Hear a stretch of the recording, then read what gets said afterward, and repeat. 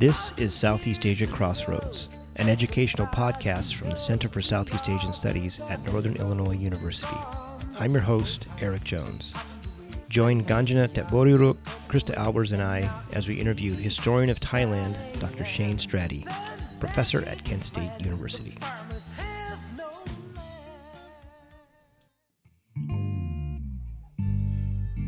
Join us on October 28th and 29th for the Council on Thai Studies annual meeting, or COTS, as it returns home to Northern Illinois University. For more information and to register, please visit our website at www.niu.edu/COTS. See you there. The 12th International Burma Studies Conference is coming to NIU October 6th through the 9th. The Home Student Center will be hosting scholars from around the world specializing on Burmese studies for this 3-day event. The theme this year is Traditions and Challenges. Registration is currently open with special pricing for students. For more information, please visit burmaconference2016.com. All right, welcome to our latest edition of Southeast Asia Crossroads. I'm Eric Jones. I'm Krista Albers. Kanjana. And we are here in studio with Shane Strate. Welcome. Thank you. It's a pleasure to be here. Shane is is visiting our campus, gave some talks, and he agreed to sit down with us and talk about his new book, which for the always good in an audio podcast to do visual gags. Book, yeah. So you're looking at a very beautiful cover of The Lost Territories, Thailand's history of national humiliation. So welcome, and thanks for coming over. Thank you for having me. You want to start us off? I'm excited about your book. I just want to say, I'm very excited. We can geek out a little bit. This is what we're in your office. We can definitely do that. No, I'm very excited about your book. I think the narrative that you're putting forth and presenting is something that is underrepresented in Thai history, but yet so important. And speaking as a Thai person growing up with this narrative, defining my, ethnic identity inside and outside of Thailand, I am so excited for this book that I will soon read. So thank you. Thank you. Pressure. That's very high praise. That's what interested me in the topic was that when I did original research on the Franco-Thai conflict of the 1940s, there was so much anti-colonial, anti-Western imagery and discourse that operated, which was disconcerting to me because I was only familiar with the royal nationalist idea that Thailand is perpetually independent, the king saved the country. We have drawn this careful balance between Thai and Western ideas, and yet I couldn't figure out where all this anger and hostility and resentment was coming from, and so that made me want to, of course, learn more. Right. Did you ever visit that fort where the Thai, in Samut Prakan, where the Thai army, heroically defended the Gulf of Thailand? Heroically, meaning that they allowed the French to come in and...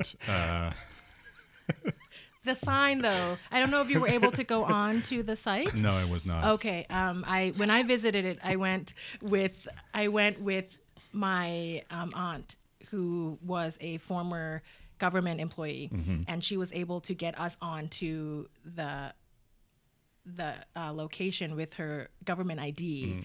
So we were able to visit the actual site, yes.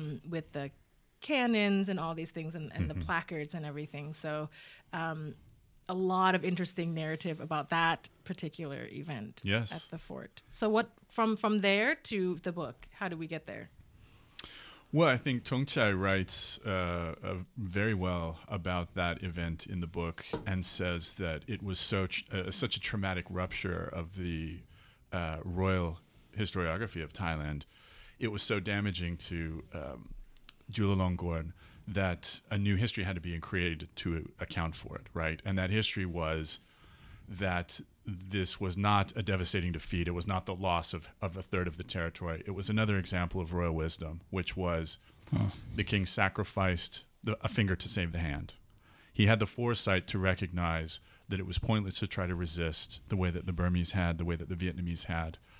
that if he had tried to resist forcefully, his Thailand's fate, Siam's fate, would have been the same.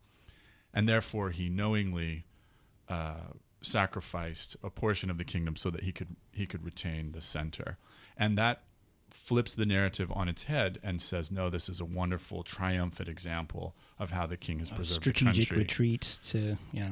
Exactly. And what I'm trying to say is although that has been the dominant narrative and that has been embraced by Thai nationalists, and that's the face that always appears when Thais engage with the international community, and that's how they distinguish themselves from the rest of the region, that there is this alternate, what I call a darker side of nationalist discourse that operates in ways that you're very familiar with, and most Thais are familiar with, but most Westerners don't understand and don't really perceive. And because they only understand royal nationalist, triumphalist discourse, it makes it harder for us to understand why Thai foreign policy operates the way that it does, why they're so aggressive in some cases, and why they're still so upset about things that have happened in the past. It seems difficult for an outsider to understand the Southeast Asian nation, which did not get colonized. Mm-hmm. And we It's can debate in about our anthem. We can. Mm-hmm. Can we all sing that for us? I just shook my head for those podcast listeners. We'll get into it later. That's such part of its story. And then on the flip side, it's maybe the most on the surface of any Southeast Asian nations about a narrative of loss. And so how does that make sense? And how are we to understand that? Well, I think it's really difficult to make sense of that. And it plays out on so many different historical levels. The best example is the arrival of the Japanese during World War II. What is the relationship between the Thai government and the Japanese? In a royalist, nationalist, historiographical narrative, Japanese are a guest army. It's never occupied. There's a partnership. We just gave them some access. That's right. They were just passing through There's on their way to Burma. Romantic and TV Singapore. series about it. Exactly. Right. And so that's necessary to preserve the narrative of Thailand never having been colonized, perpetual independence. There's an alliance, there's a partnership that exists between the two armies. On the other hand, that makes the Thai look like collaborators. So whenever they're accused of collaboration by the West, they immediately flip the narrative and turn to the Seri Thai, the Free Thai movement that was allied with the United States and worked to promote democracy and anti-Japanese resistance.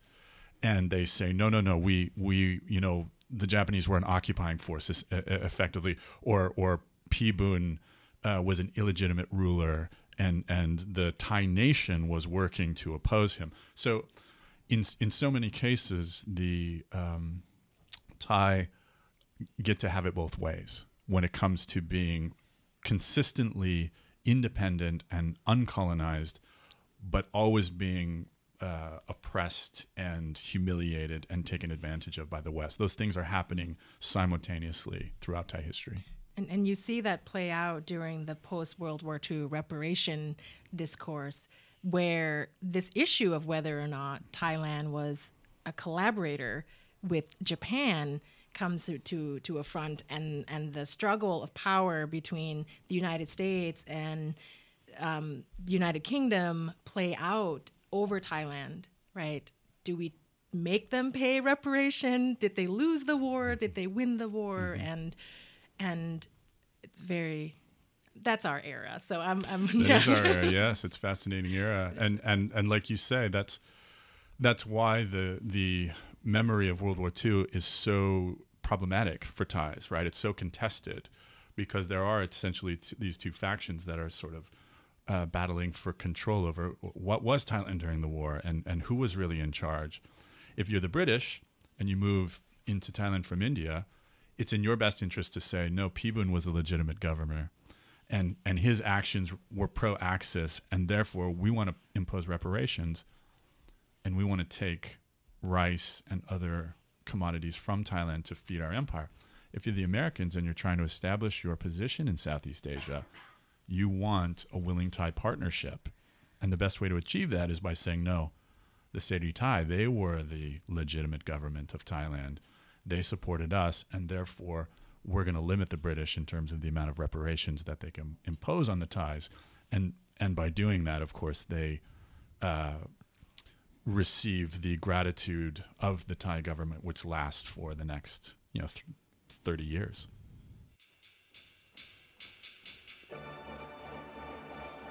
The Council on Thai Studies annual meeting, or COTS, returns home to Northern Illinois University on Friday, October 28th and Saturday, October 29th.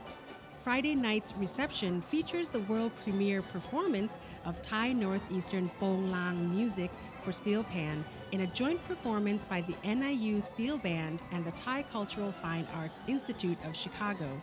For more information and to register, please visit our website at www.niu.edu/COTS. See you there.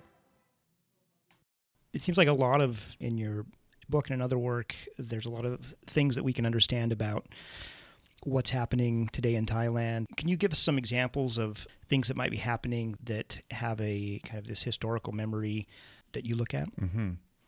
Well, the most obvious one is the ongoing conflict over, in Thai they would call it Kalprawihan, but its international name is Thepboriruk.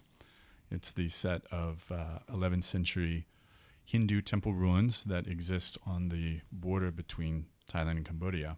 For the listener, very beautiful. Very beautiful, very picturesque, scenic area. And that area has a contested history that really goes back to the early part of the 20th century when the French drew the boundary between Thailand and Cambodia. And the treaty that they signed stated that the French would establish the watershed along the Dangrek Mountains as the boundary between the two regions, French Indochina on one hand and Thailand on the other. Well, that would have put Thepboriruk in Thailand. But when the French cartographers arrived at the ruins, they deviated from the watershed and they drew a line that went around Thepboriruk. As they do. And as imperialists do. And then back Sure, it was an honest mistake. Towards the watershed, which meant that the temple complex was hereafter in French Indochina. Are there French records that talk about the decision to jog around the temple, or that we know of? There may be records in the Archives d'Outre-mer that talk about this decision. I've never run across any, and I'm not aware of anyone who has. But what you have essentially is a text of a treaty that says one thing, says effectively Thepboriruk should be in Thailand. And then you have a map, an Annex A map, very famous map that was kept in the French archives that says, the line goes around Thepboriruk, putting it in French Indochina. And so when this is contested later after the war, in the 1950s, the Cambodian side has access to this map that the Thai do not have access to, and they use that to effectively win the case and argue that Thepboriruk, in fact, is part of Cambodia, even though the text of the treaty says that it should be in Thailand. So it's the geobody over print capitalism. The power of the image, right? The power of image over text in a lot of ways wins the day in that particular court case. So, as I mentioned today in my presentation, the reaction to that court case is devastating to the Thais. It's humiliating. They're embarrassed in front of the international community. They lose this case to a country which they consider to be a lesser nation, a younger brother of the Thai. And they lose it very, very publicly in front of the world. And so they realize they have to acknowledge the decision of the World Court, but they do so in a way that's designed to prevent the dispute from healing, to keep the wound open. And so they, instead of taking the flag down, they cut off the flagpole and they move it off of the temple complex into what's now Sisagate province. And they establish a plaque that says, on this day, Thepboriruk was stolen from us. And so that moment, even though the Thais comply with international will, and they make a big statement about how, we're a law-abiding nation and we're a peaceful nation and we respect the international order, they manage that incident in a way that is very intentionally designed to keep the wound open, right? To make sure that it will be an issue for future generations, and that those future generations will not forget what happened, and that they will always think of Preah Vihear as a monument that is Thai and not Cambodian. And what was so interesting during that time, too, is that area in Thailand is overwhelmingly Khmer in ethnicity, right? And the Wait, what? right, and how that plays out in the media of Thais versus Khmer people. Yes. Right? It's not about the nations; it's about the people and their spiritual heart and the physical locus of their spirituality, which is in this Hindu monument, and the way that it was being treated in the local media surrounding the area. You got both sides, right? Because there were Khmer language radio stations and songs about things that were happening, free ad-lib music that was happening in both languages that really shows the complexity that we don't get in maybe international news coverage of the event. And nobody has really talked about that in terms of scholarly studies anyways, of how that affected the ethnic Khmer in the area and where their loyalty lies, because they're straddling these two nations, right? Yes. And that's such a great point that I hadn't thought of before. But the point, in a lot of ways, of these national humiliation incidents is for the state to be able to uncover insults and then rectify them, and to have these incidents act as a litmus test for loyalty and identity. You know, your degree of Thainess is based in many ways on how you react to the insult that's been levied against the nation. So for these people who are living along the border inside of the Thai geobody, but who are ethnically Khmer, their only real interest or self-interest is based on sort of keeping a sort of peaceful status quo so that they can continue to profit off of people who want to come see the temple. That's what they really care about. But they are put under an enormous amount of pressure due to the national humiliation discourse to appear to be agitated or to appear to want to prolong the conflict so that territory isn't stolen from Thailand. Because otherwise they look suspect in the eyes of the rest of the nation. Are you really Thai? We know that you're ethnically Khmer. You don't seem to care about losing Preah Vihear. How Thai can you really be? Are you condemning your family across the border? Sure. Right. Where do your allegiances lie? Exactly. That leads into what I was going to ask you. Why do this? How does this serve the state in Thailand to do this? And so a litmus test for Thainess. Are there other examples of that, or other ways that that you think it serves the state to go back to these narratives? Well, I think the purpose of national humiliation discourse is that it allows the state to define aspects of Thai identity very narrowly in ways that give it control over aspects of heritage and culture and Thai values. So in this case, if we're talking about ethnicity, the Thai state gets to use these examples of who is really Thai and who is not, right? The Thai state gets to determine where the boundaries of the country lie, right? Or where it doesn't necessarily matter where the boundaries are on the map. What's really Thailand and what's not, right? What's the spirit of these boundaries? And in doing that, it takes on a role as the defender of the nation, right? It takes on a role as an avenger of insults that have been levied against the nation state. And this is very useful for a military regime that doesn't have another source of political legitimacy. It doesn't have the cultural capital of the monarchy. It doesn't have the charisma, for example, of King Bhumibol.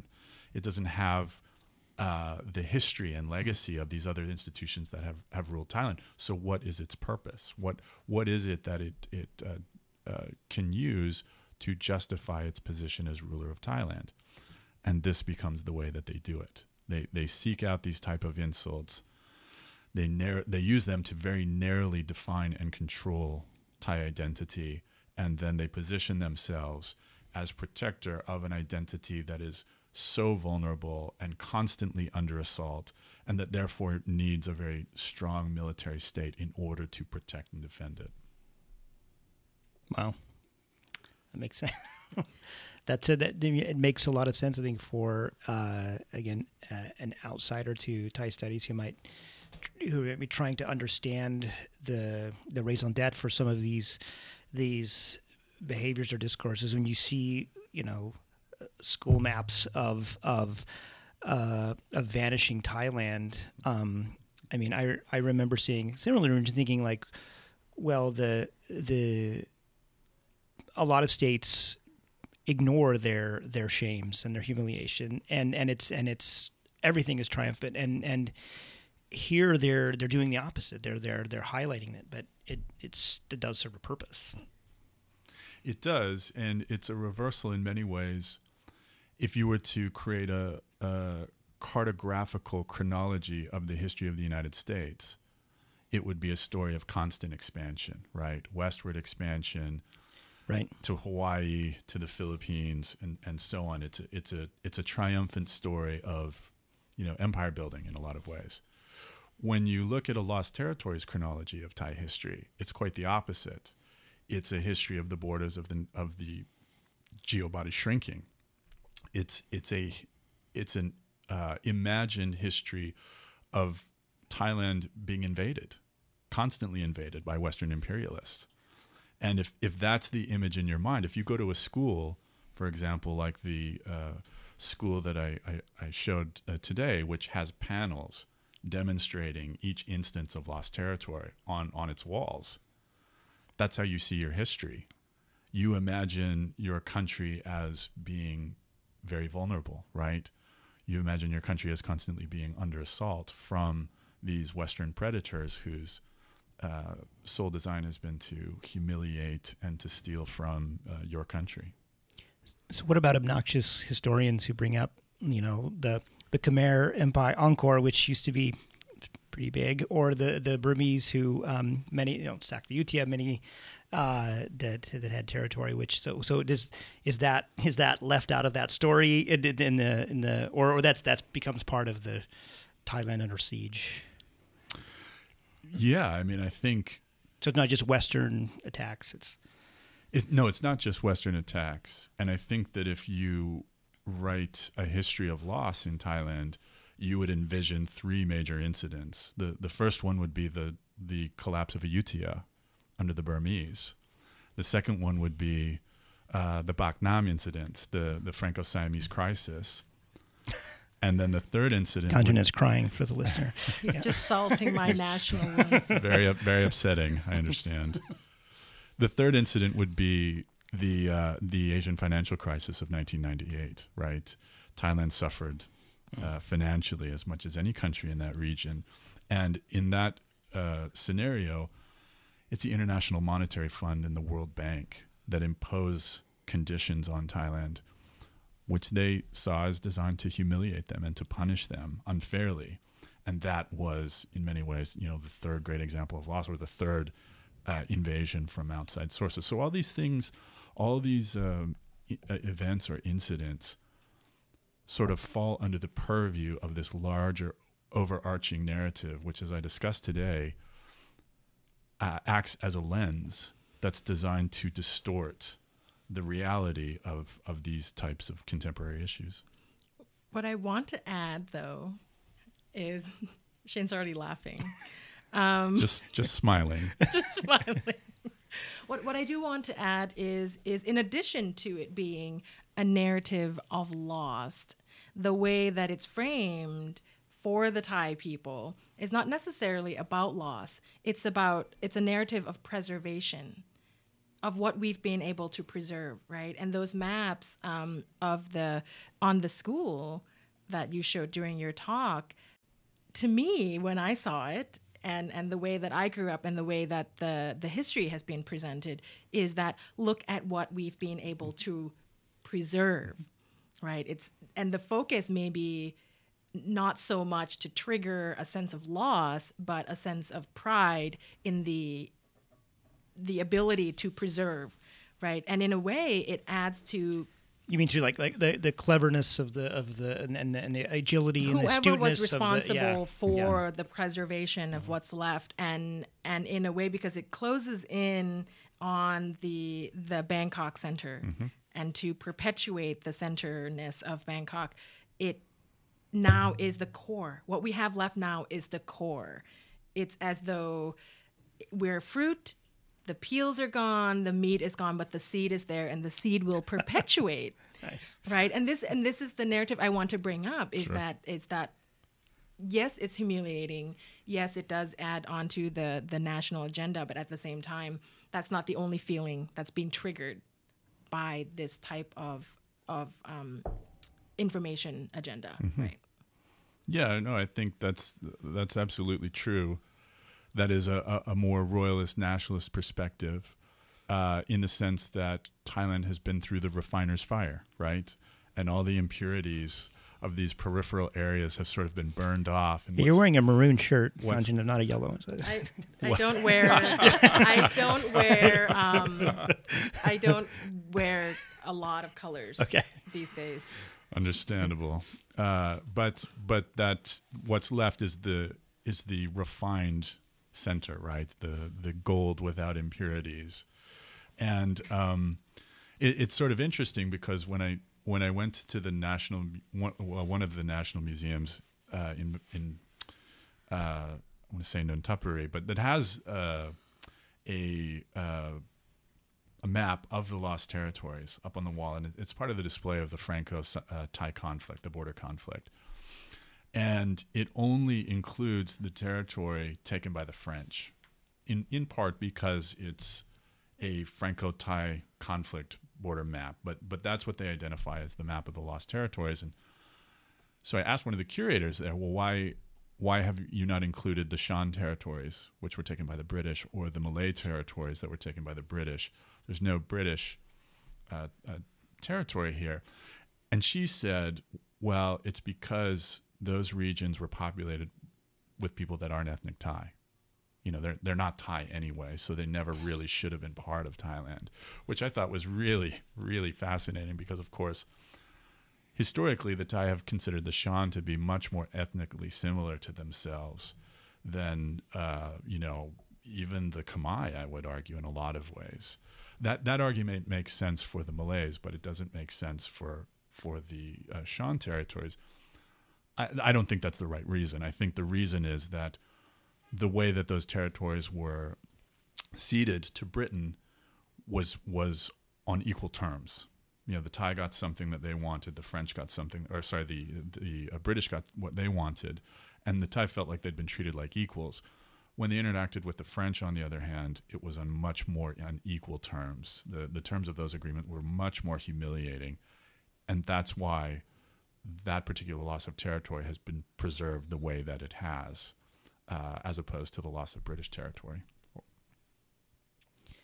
So tell us how the Thai are using these examples to reach outside of their borders and project themselves as curators of Thainess and of Buddhism. Well, we talked today about efforts that the Thai state makes to search for insults to the nation state. And then it assigns itself the role of uncovering and rectifying those insults. And just as it does it with its borders, it does it with Buddhism as well. Some of you might be familiar with an organization called the Knowing Buddha Organization, which is an organization in Bangkok that works with the support of the Thai government, whose sole purpose is to search out businesses or advertising agencies or film companies who incorrectly display the Buddha, which means that they could be using the image of the Buddha on something like a swimsuit or a shoe, or they could have there was a case of a Disney program that had a dog that was a character in the show, and they named the dog Buddha. No way. And there are all sorts of other examples, but generally it's just restaurants that have a Buddha, but they don't display it correctly. they have it too low, or they have it next to things that are inappropriately that are inappropriate to be placed next to a Buddha. And then they say to that entity, you need to fix this. You need to change this. You can't display the Buddha that way.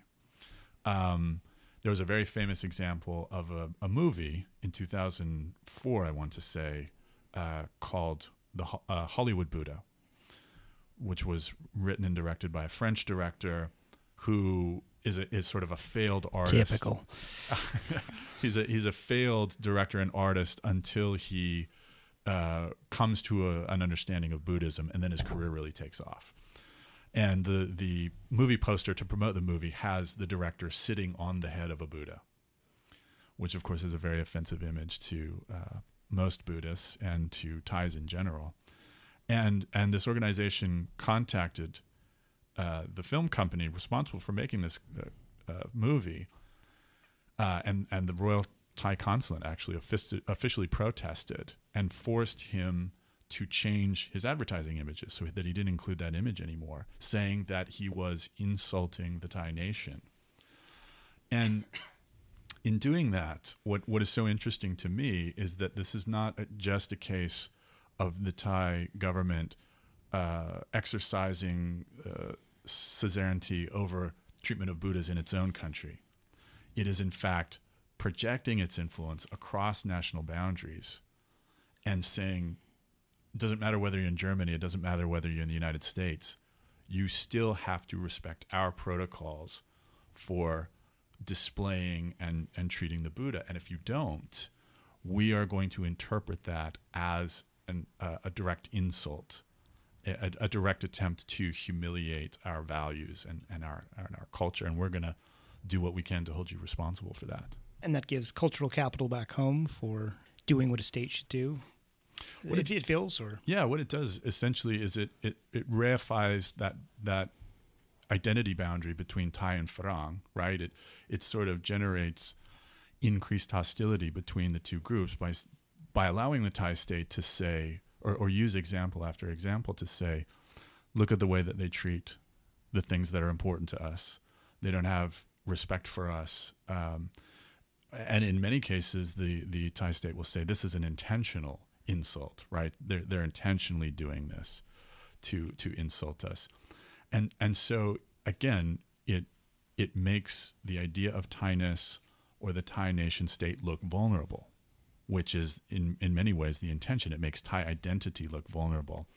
And it says, this is why we have to keep it narrowly defined. This is why the Thai state has to have power to define these things and to protect that definition, because if we don't, it's going to constantly be under assault from outside countries who will embarrass and humiliate us. So it becomes the raison d'etre, right, for the Thai state existence.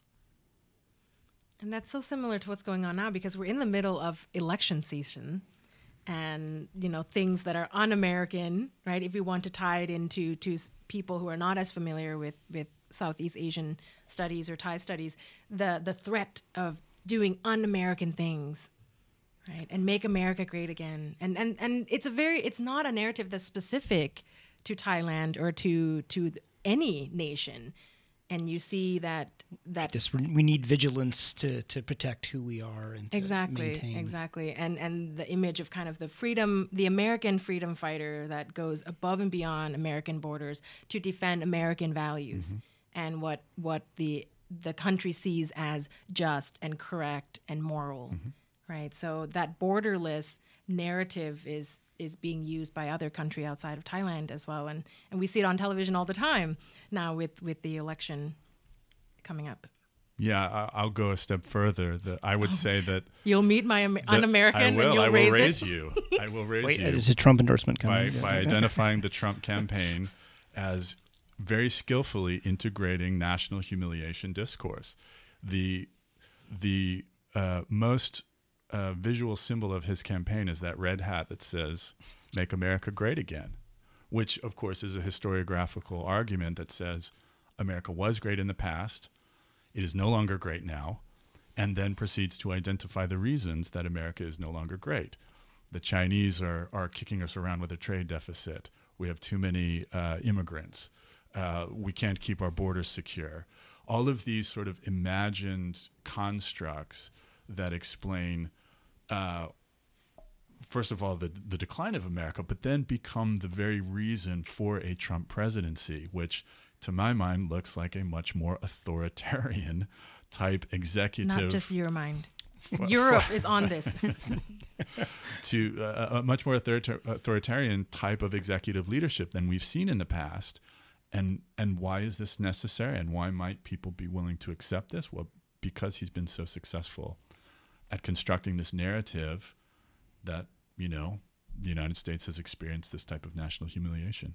You've written about some other examples where this paradigm helps us understand the way that states operate, maybe in China. Do you want to talk about some of those examples? Yeah, there's a wonderful book by a scholar named Zheng Wang, who writes about national humiliation in China. It's called Never Forget National Humiliation. And he is looking at the new generation of ultra-nationalist Chinese youth and trying to account for it. And what he talks about is the importance of the Tiananmen Square incident, some would say massacre, as a sort of rupture point in the history of the relationship between the Chinese state and the Chinese people. By the early 90s, after Tiananmen, the People's Republic of China has abandoned socialism. That is not the rationale for their government anymore. And in 1989, they are slaughtering pro-democracy student protesters. So it doesn't appear that they have the interests of the people of China at heart anymore. So what is the rationale then for such an authoritarian, heavy-handed system of government? That's a question that the Chinese government has to answer, and they do it by using history education. They rewrite their history books to show that the history of China is not about the national myth of China inventing gunpowder and inventing paper and inventing all these wonderful things. It's a history of national humiliation. It's about the Opium Wars. Counterintuitive, but it's kind of incredible. Yeah, it's about the Opium Wars. It's about the Boxer Rebellion and the Eight Nation Army. It's about the Japanese invasion during World War II. And it's about American attempts to sort of restrict and contain China during the Cold War era. And that in turn reshapes the history of the way that Chinese youth see not only their own history, but also the purpose of the state. Why do we need an authoritarian Chinese state? Because it is the one that can prevent us from being humiliated the way that the Japanese and the British and the French have humiliated in the past, right? Never forget national humiliation means we need to continue to support an authoritarian government, which may have its other failings, but there's no denying that since 1949, the world has shown much more respect for China than it had previously. Celebrating its 30th anniversary, the Center for Burma Studies presents the Kaleidoscope of Burmese Art exhibition suite. The center has taken over campus with its 7 different exhibitions. The NIU Art Museum is hosting 4 exhibits through November 18th, while the Jack Olson Gallery in the School of Art and Design is hosting 2 exhibits running through October 27th. Opening October 1st, the Southeast Asia Collection in Founders Memorial Library will host an exhibit featuring maps and manuscripts from the Burma collection. The exhibits are free and open to all. For more information, visit niu.edu/Burma.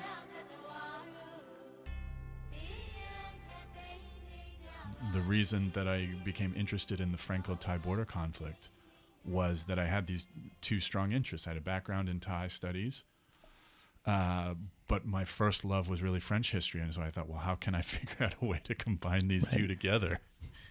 And I hit on the Franco-Thai border conflict. And during the research for that project, I recognized the amount of anti-colonial discourse. I read through reams and reams of anti-French colonial propaganda that are stored in the French Archives d'Outre-mer in Aix-en-Provence. And I also read Siam Mapped. And when I read Siam Mapped, that completely transformed my understanding not only of Thai history, but of history in general. And I thought, if this is the type of history that can be written, then that's definitely something I'm interested in doing. Wow. And we have a special guest in our studio. I don't know if I'm necessarily as special as Shane, but It's not a competition.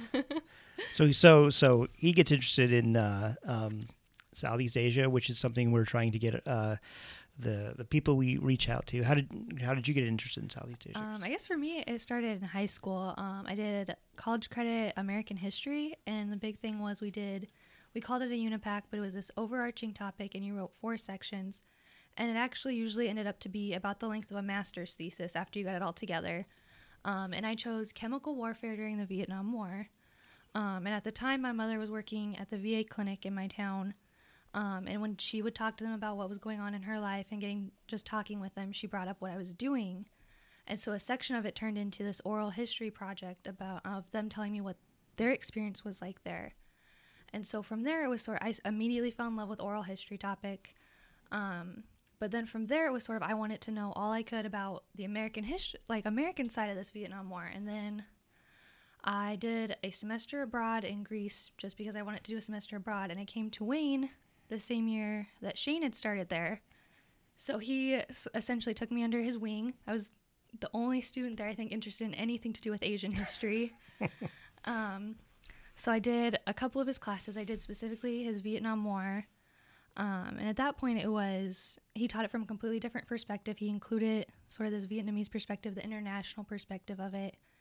And to see it from all these different sides, I was sold that there was, you couldn't just learn something from one perspective anymore. And then I did my honors thesis with him on defoliation specifically during the war and doing all the research. And he specifically actually got books for me that I couldn't get from our library. And with all these different sources, I had Vietnamese sources then, and I was sold then. I had to do it. So it was the magic of interlibrary loan that really sealed the deal, I think. WorldCat is magic. Well, the book that I was specifically trying to get, they wouldn't give to me, and then he was able to get it as faculty, but it was this book that was just actually falling apart. It was so old. But the way that Shane taught it was what was so great. I mean, I did a history of India with him, World War II, a modern Southeast Asia, Vietnam War specifically. But he always taught that he would teach one way, one perspective one day, and then the other, and essentially blended them together.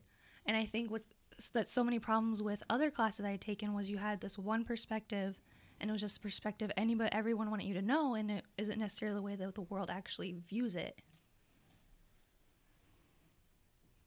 Wow. That's a good endorsement. Yeah. I was once a very good history teacher. Yes, thank you.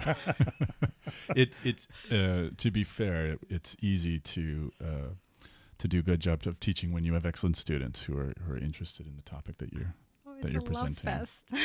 I love it. So what I find really helpful is like the conversation we just had, in that it's not specific to that area, right? We're treating the area studies as a case study into uncovering what it is that we do in humanities, which is understanding the human condition. Mm-hmm. So here's how this happens in this country, and it's not just in this country, and then we can expand that. But there are, of course, unique and interesting things that are happening in that country that's informed by its history and the circumstances that make it particularly interesting, but we can expand it. And I think how Krista just described her experience is perfect, right? In that she was drawn in from maybe one perspective of it and then realized there's so much more, and that actually has a bigger picture in our understanding of the humanities.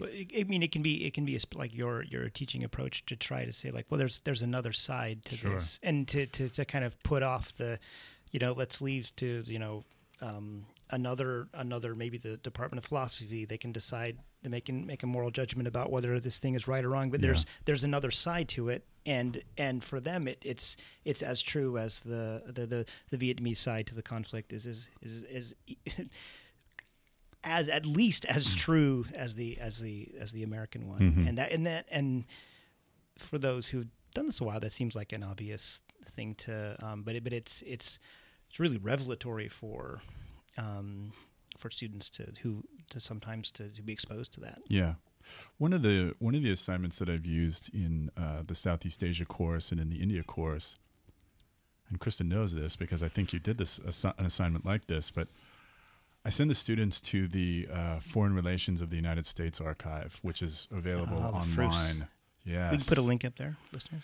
Very effective, and I assign them an archive to read through, and then I give them a research question that I want them to answer by using these primary sources. Very, it's not really revolutionary from that perspective, but the one thing that I want them to understand is that what a historian does is to take these ideas and construct narratives from it, right? To construct arguments. And in doing that, you have such a hard time making decisions as to which voices to privilege and which voices to ignore. And they have a really difficult time creating an argument and a narrative after that, because there's so many different competing voices, and there's so much information that seems to conflict with each other or even to supersede other information. And they come to me sort of struggling as to how to approach it. And what I really want them to understand that's the point. That's the point. That is the point of what the historian does. It's not just a truth. It's exactly. Which of these truths are we going to tell? It is not opening the box and finding the document that explains why the Vietnam War happened, right? That's not the way it works. No, it is constructing that meaning. You're inventing that meaning in a lot of ways. It's either well argued or it's poorly argued, but it's an argument at the end of the day. And I think that's a revelation for them. And what I want them to then do is to approach secondary sources with a much more critical eye, saying what's the right answer? Exactly. Well, no. Somebody else did what you're doing now and came up with that meaning. It's not truthful. It wasn't eternal. They created it out of these materials. And you get to decide whether they were right or whether they were wrong. How was that assignment for you, Krista? I actually hated it, but it wasn't because of the primary source material necessarily. I was in the class that he first tried it on, and he had tried to do it where he would assign each person in the class a portion of these. Oh, so is it group work? And they were supposed to summarize and be like, these are the characters in these sources. This is what happened. This is the year.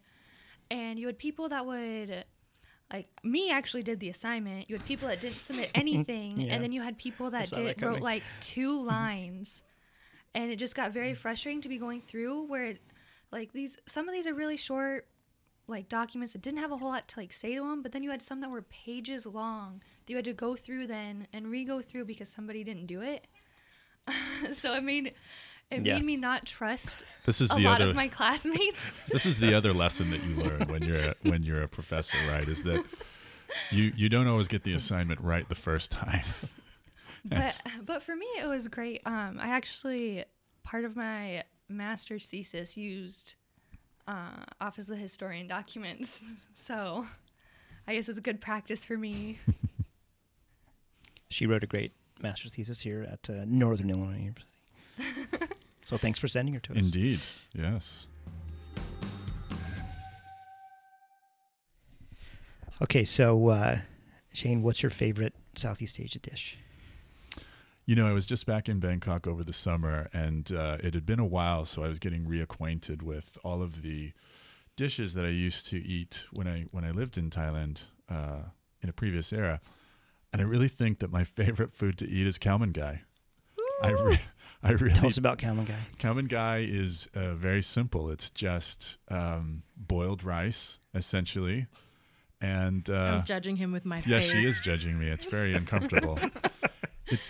It's a sort of a boiled rice and then skinless chicken over top, and you can add whatever pepper it is or sauce that you want. And I have to say, largely because when I was in Thailand as a missionary, it was so hard for me to eat a lot of the different foods that you had to find things that were less spicy and which therefore became comfort foods. Right. So at a time when I couldn't eat very many things, Cowman Guy was always there for me. So I will not forget you, Cowman Guy. You are still my favorite. Wow. I'll get you a T-shirt that says that. I will take it and wear it proudly. Thank you. How do you feel about Cowman Guy? Cowman Guy is fantastic.